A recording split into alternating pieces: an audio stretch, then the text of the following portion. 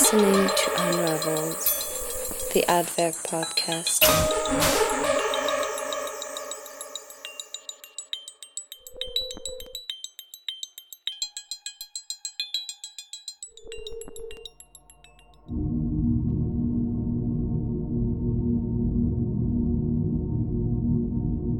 Welcome to Unraveled, the Artwerk podcast. My name is Bernard Viena, independent curator and director of Artwerk Geneva. And as usual, I'm co-hosting this installment from Berlin with the writer Philipp Indal. On Unraveled, we deal with art and its resonance with contemporary social and environmental debates. Our purpose is to bring key figures of the art scene closer to you. And in this Unraveled episode, we interview the critically acclaimed artist Henrike Naumann. For images, visit our website or follow us on Instagram. At a time when few people spoke about right-wing violence, it was already on Henrike Naumann's mind. The artist reacted directly to current events, the resurgence of nationalist violence and the discovery of the terrorist underground network NSU. She combines second-hand furniture from the 80s and 90s and makes videos, which she integrates in her immersive installations. They tell stories of old and new fascism, as well as of youth cultures during globalization. Only a few days after the terror attack in the German city of Hanau, and with the right on the rise in German parliaments, we visited her studio on the outskirts of Berlin-Neukölln, where we met her for coffee. We talked about the mediation of history via art, the allegorical power of furniture, bad taste and bad politics.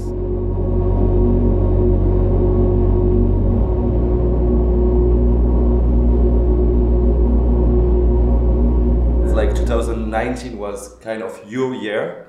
Your work was presented in institutional solo shows, and it has been bought by major collections.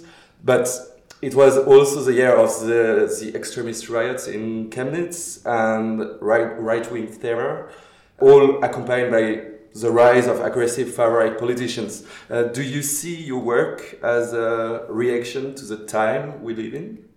Yes, I would say that the times we live in or the problems we're facing were always, for me, a reason to do art, because it was in the beginning more a way of dealing with problems I had with our time or society or what was happening politically around me. So while I was still studying and my path was a bit wavy, so I started with theater, did stage and costume design, then studied scenography for film.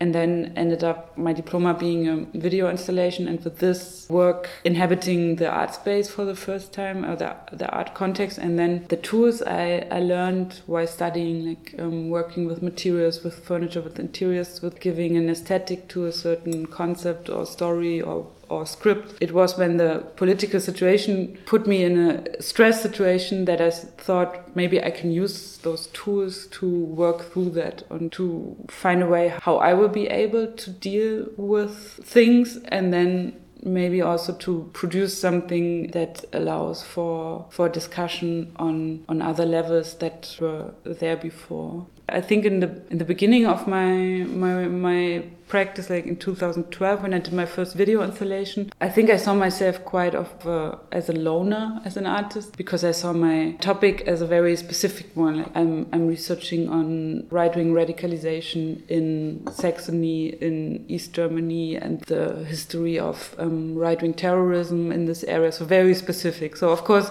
at that time, there wasn't a big group of other works being produced or even text being written, because it was all just like being seen as a problem, like with in 2011 with the National Socialist Underground being gotten to be known, that we're living in my hometown of Zwickau, where I was staying in the day when one of the terrorists burned down the house. I was just 1 kilometer away, and this was for me like a bomb exploding also within myself, where I felt, okay, everything's in shambles, and I need to find a way to put things back together so things might make sense again. So, but in the first years of my practice and doing exhibitions, I always felt a bit alone with my position or with my way of dealing very also drastically with very concrete problems, and where I also felt. But over the years, I also, as I got to know more artists, curators, also a better understanding of art history in general, I could see myself also in broader contexts. And very importantly, after working with Bonaventure and Dikung in Savvy Contemporary for the first time, this is what really was like a light bulb going on because like a awakening of seeing, no, I'm not just working on this very specific topic by myself, but it's embedded in a 100-year-long history of racism in Germany and of colonialism, that my work on the specific terror cell is also linked to the Congo conference in Berlin, for example. And this understanding of the context also, I think, made me keep on working. And even though, because working with topics like this can be very depressing at times, because of course I'm an artist and I love working. So for me, the artistic process is something that is very dear to me and also gives me joy. But then at the same time, the works I'm producing sometimes make me very sad and depressed, because I'm trying to find shapes for things that scare me.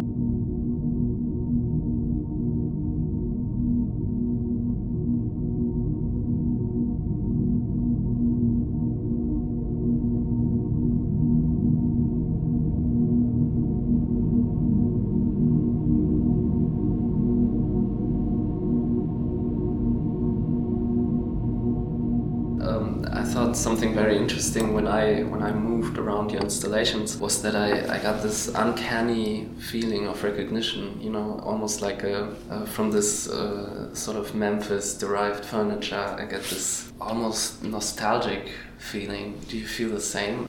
Yeah, for me it's a lot about nostalgia, because or maybe not so much nostalgia, because I like to evoke nostalgia while at the same time destroying it in the next moment. So there's always moments where you find, I think everybody coming to a big installation of me will find something they know from their past, or something that resembles something that they have a memory of, and so there's this element of yes, it's maybe part also of my history, but then the next moment it gets messed up because I combine it with very disturbing political messages, or try to use very innocent, maybe cozy things in a way that they make you feel cold. So it's this nostalgia that I always destroy, also for myself, because for me, my memory of things, so my memory is very much based on things. I think this is also why I like or need objects so much, because for me objects are a way to really remember something for sure, because they will, if I have this fluffy cushion that you're sitting next to, this is here and it will not go away so easily. So as long as we are here, and maybe also the next week, it will always be here. And if I connected with a certain memory or a certain meaning that it has for me, I know that this memory will always be there. And bringing it now to my work, putting these objects and furniture in the space is for me a way to put a thought I have, or a theory, or something I'm understanding through my research in a physical space, so I can go back to it, and I can also put several complicated thoughts that for me with words are impossible to explain. I can put all these complex and sometimes even contradictory thoughts in one room.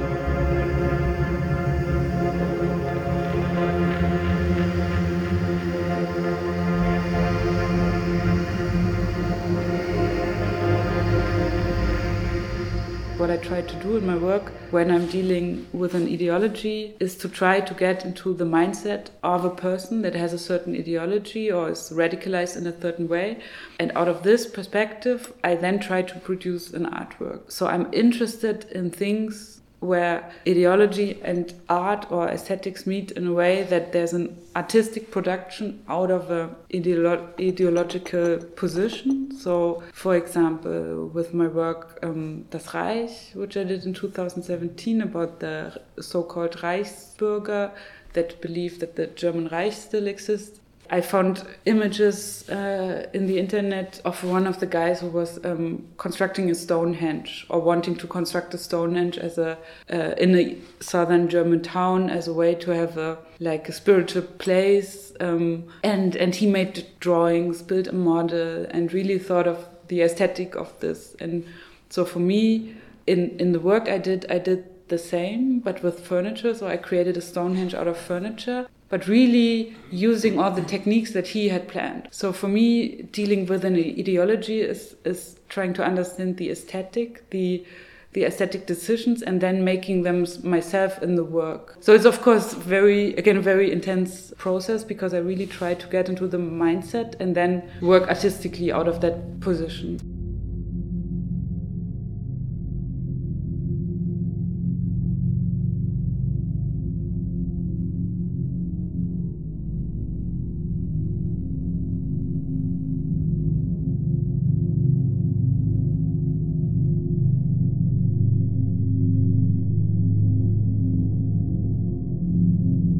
Way to go deeper in the mindset of those people, you analyze first their aesthetic and the aesthetics they are surrounded with, and that is can we say that it's like that you connect this aesthetic and this politic? Yeah, in the end I try to do an artistic production out of an ideological perspective that I don't share. So I try to immerse myself in a different reality, and out of this try to produce works myself. That in this sense, I don't know if they are actually produced by myself now thinking about it, because it's a very complex brain fuck.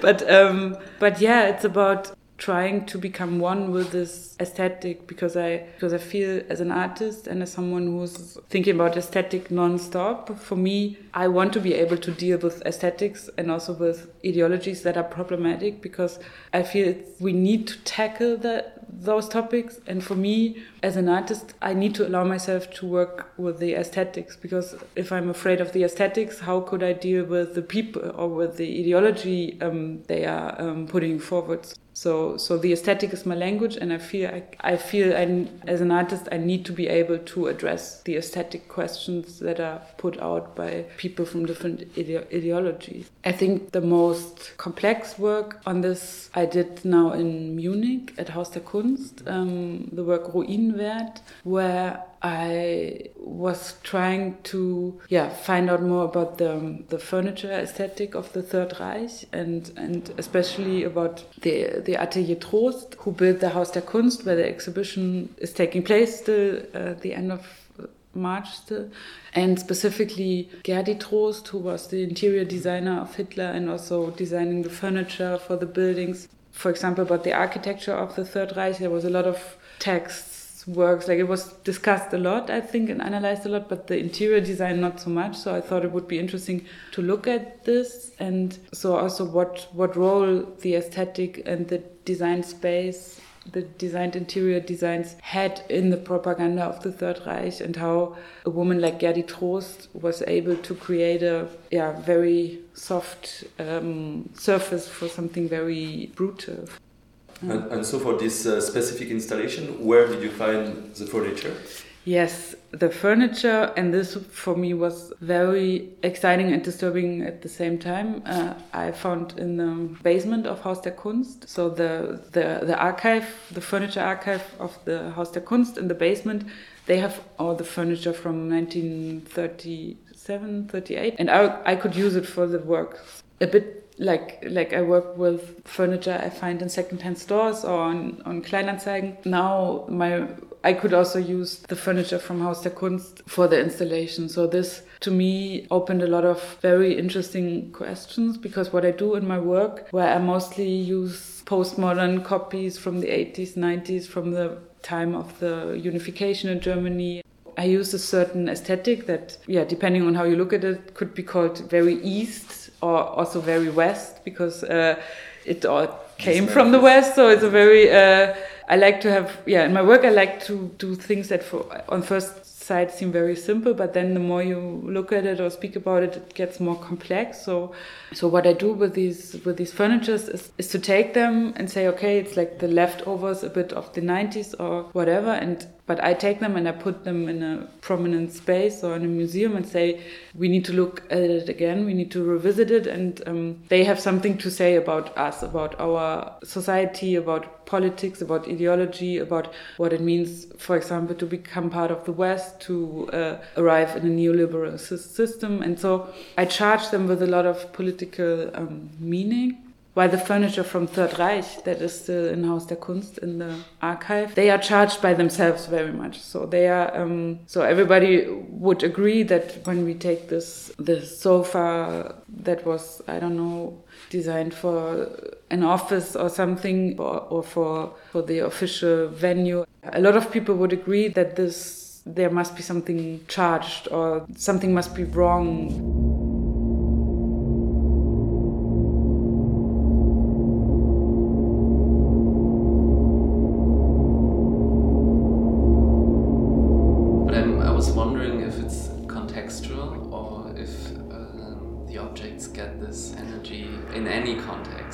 I think what was so interesting for me to work with the furniture of the Third Reich was the way ideology is projected on things, and I work with that a lot in my dealing with the transformation of East and West Germany and those questions of consumerism and becoming part of a neoliberal society.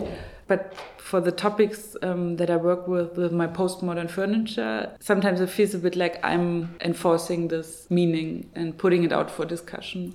While the furniture of the Third Reich, it seems like it comes already with a lot of projection and baggage and a lot of interpretation and even a bit of like a sensationalist longing to look at these furniture pieces and find answers to very complex political and historical questions. So then it's really hard then to take it back and really look at the design. And I think in a way, this is what I was trying to do there by combining the postmodern furniture I find on Kleinanzeigen that I used from Munich area and brought to Haus der Kunst, combining it with these very charged furniture from Third Reich, from the basement of Haus der Kunst, really put both furniture types, I would say, in this very intense situation of, a bit like there's electricity happening, or there's this weird chemistry of time and space. And at the same time, I'm inviting the visitors to start to look at the furniture in a very different way, because when you're in this big room and there's a lot of furniture and some pieces are from the Third Reich and were selected by Adolf Hitler together with Gerdi Trost, you start to look at all furniture in a very different way, because you think, who is it, or where are the problematic pieces? And then suddenly, like all the furniture there, every little objects, they all lose their innocence in a way, or they cannot be just a chair anymore.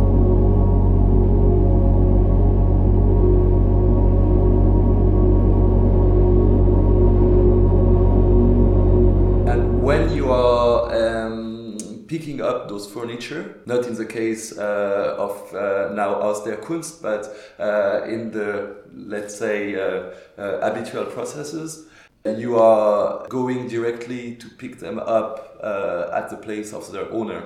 Often they are from different ideologies than yours. So how far do you take this moment as part of the artwork? Yeah, for me the picking up of the furniture is crucial, because it's really the chance to speak to the person that owned this sometimes very weird thing up until this moment. So it's a very, very interesting situation and a chance to ask questions or hear the story, why it was such a loved piece that stayed there for so long, or why it was so hated but could not be taken down because it was too heavy, or it's a good moment to get context to the physical objects. But also it's a chance for me to invite the owners to the exhibition. So when I'm there picking up stuff and say, yeah, it will be part of an artwork shown there and there, and you're invited, and then it's usually like, oh, okay, and what is it about? And then I get in trouble, because then it's like a bit like the first test for the concept of the show or the work, because I'm explaining it with maybe a chair in my hands, sending it home, and saying, yeah, actually this chair will be part about a work about the Reichsbürger or some complicated topic, where the people then look at that chair again and are like, what do you see there that I'm not seeing? It's the first mediation of the work, even though it's not existing yet, because my works need to make sense to a lot of different people with a lot of different experiences. So for me, this is really a big motivation to do works that not speak just to a circle of insiders, but really to create work that can reach people that have very different experiences, very different education, very different access to art also, or generally to cultural life. And so those are all the small tests for the work.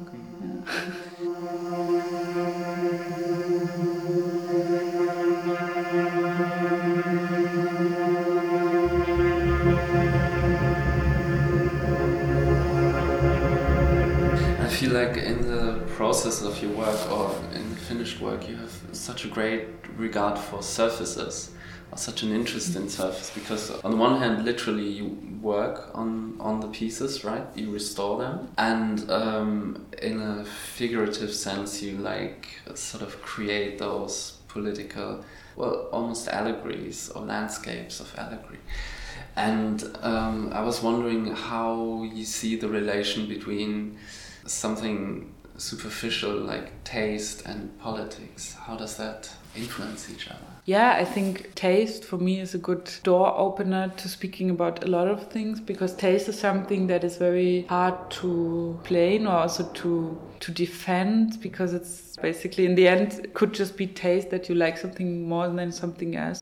So yeah, that you find something ugly, but a lot of times also structured by your past and upbringing and experiences and traumas related to certain designs. And so taste is a very complex thing and also very dividing. So while triggering those emotions of taste, of discomfort, of joy, of hate about very simple objects, I like to link it with questions of political opinion, because the same way we might look at the same chair and see something very different. I feel in the definition of political opinion, looking at the same argument from two different perspectives and experiences might lead to very different conclusions. So if I would like to speak to someone who has a certain political belief system that is closed, and I want to break it open and say, yeah, but why don't you look at this? Doesn't that change your perspective on this topic? But in a closed political mindset, the argument that for me would maybe dismantle some of the thoughts for the other person might stabilize them even more, because it's a proof that they are right. So, and that the media is lying or stuff like this. Yeah, and because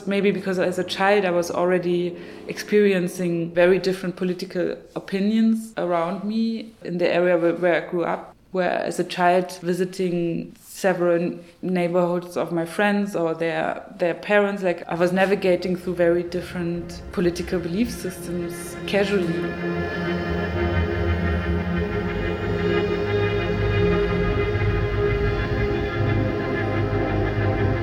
You were part of a group show at KOV, which were reacting directly to the event in Chemnitz. Do you think that as well through this private gallery system there is a possibility to move the society, like the society in broad way, broad sense?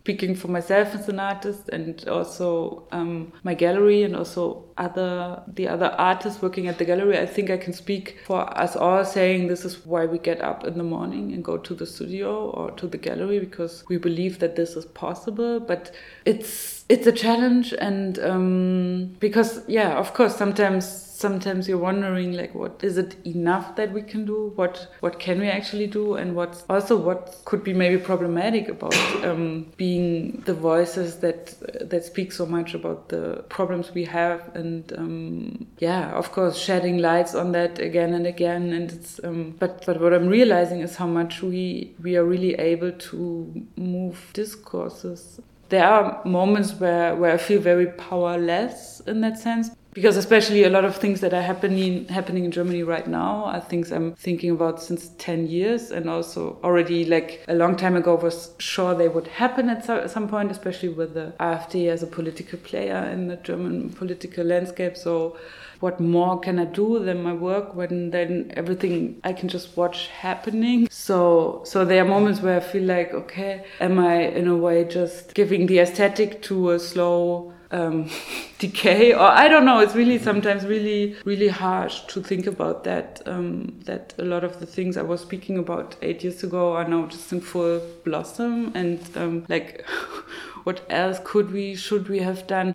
But the way works can maybe, and experience and exhibitions can maybe shape and change the way people are looking at things that they thought they understood or knew about, and then it changes. And also in a more broader sense, in a way that I'm now, I don't know, doing interviews and can say what I think about certain topics, and with that also contribute to the discourse that is happening around. So it's a bit in between feeling very grateful that the things that are on my mind right now I can say and they are being heard, but at the same time this also often feels like not enough.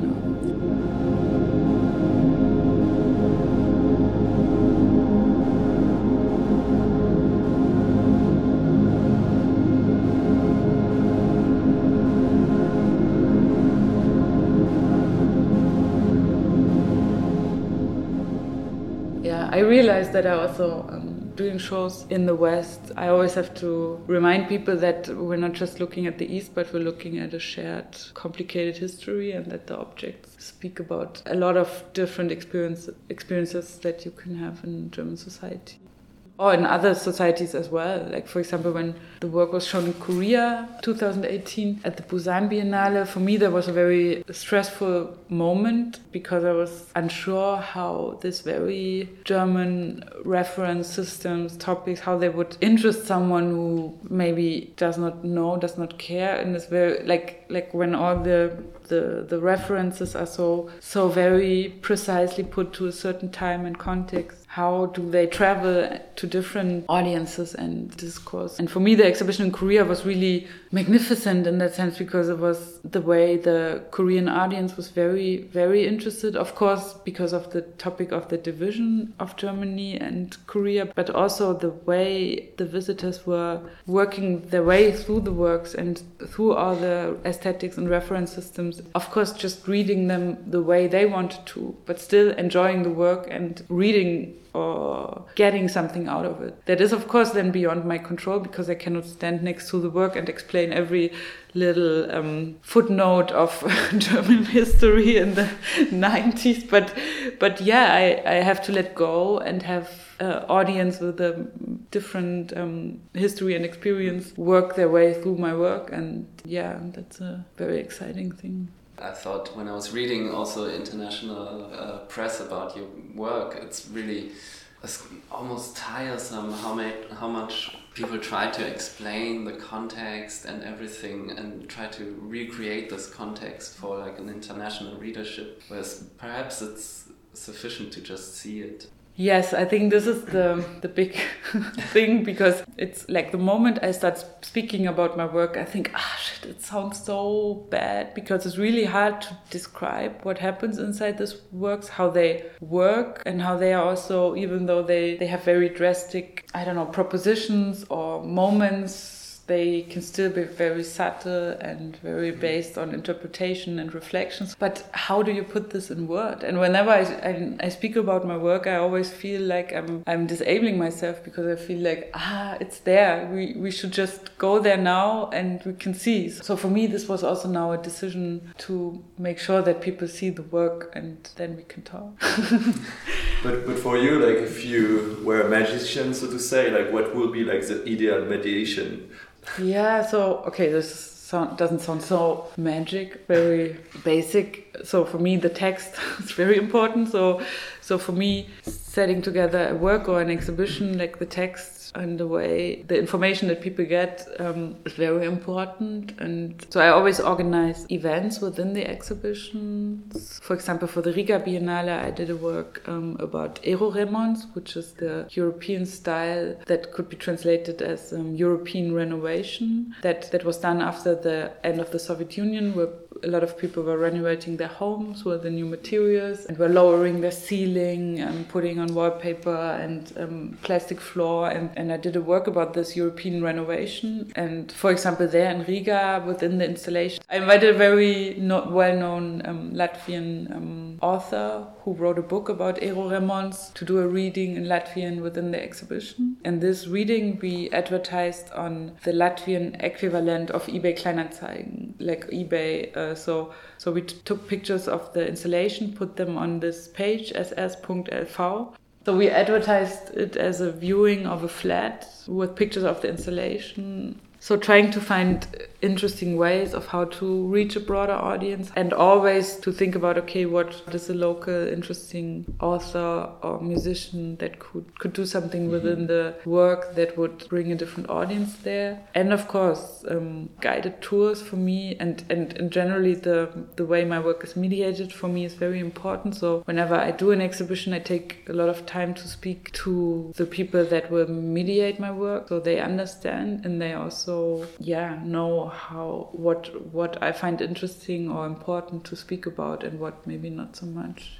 But it's a lot. I think it's a lot about, like, when people come to my installation for the first time, it's usually that people have a lot of associations by themselves and a lot of stuff to say, because there's a lot of things to speak about, and also a lot of things that people are not so shy to speak about, because it's furniture, someone that everybody has and shares and thinks about or has a certain taste for. And I think what I like is first speaking about those personal memories and about the thoughts and the feelings these objects evoke, and then from that it's an easy way to speaking about what the associations are and what people make out of the concept in the space. Not very magical, I'm sorry.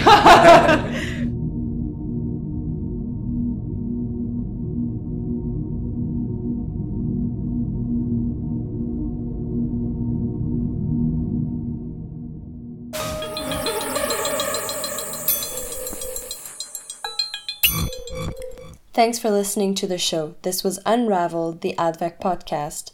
The show is hosted by Bernard Vienna, Philippe Henda, and Nina Kettiger, myself. It is produced by Adwerk.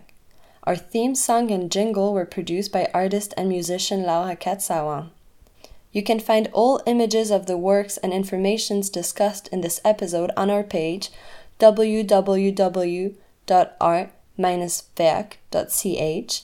If you would like to advertise or sponsor one episode, please write at contact@art-werk.ch.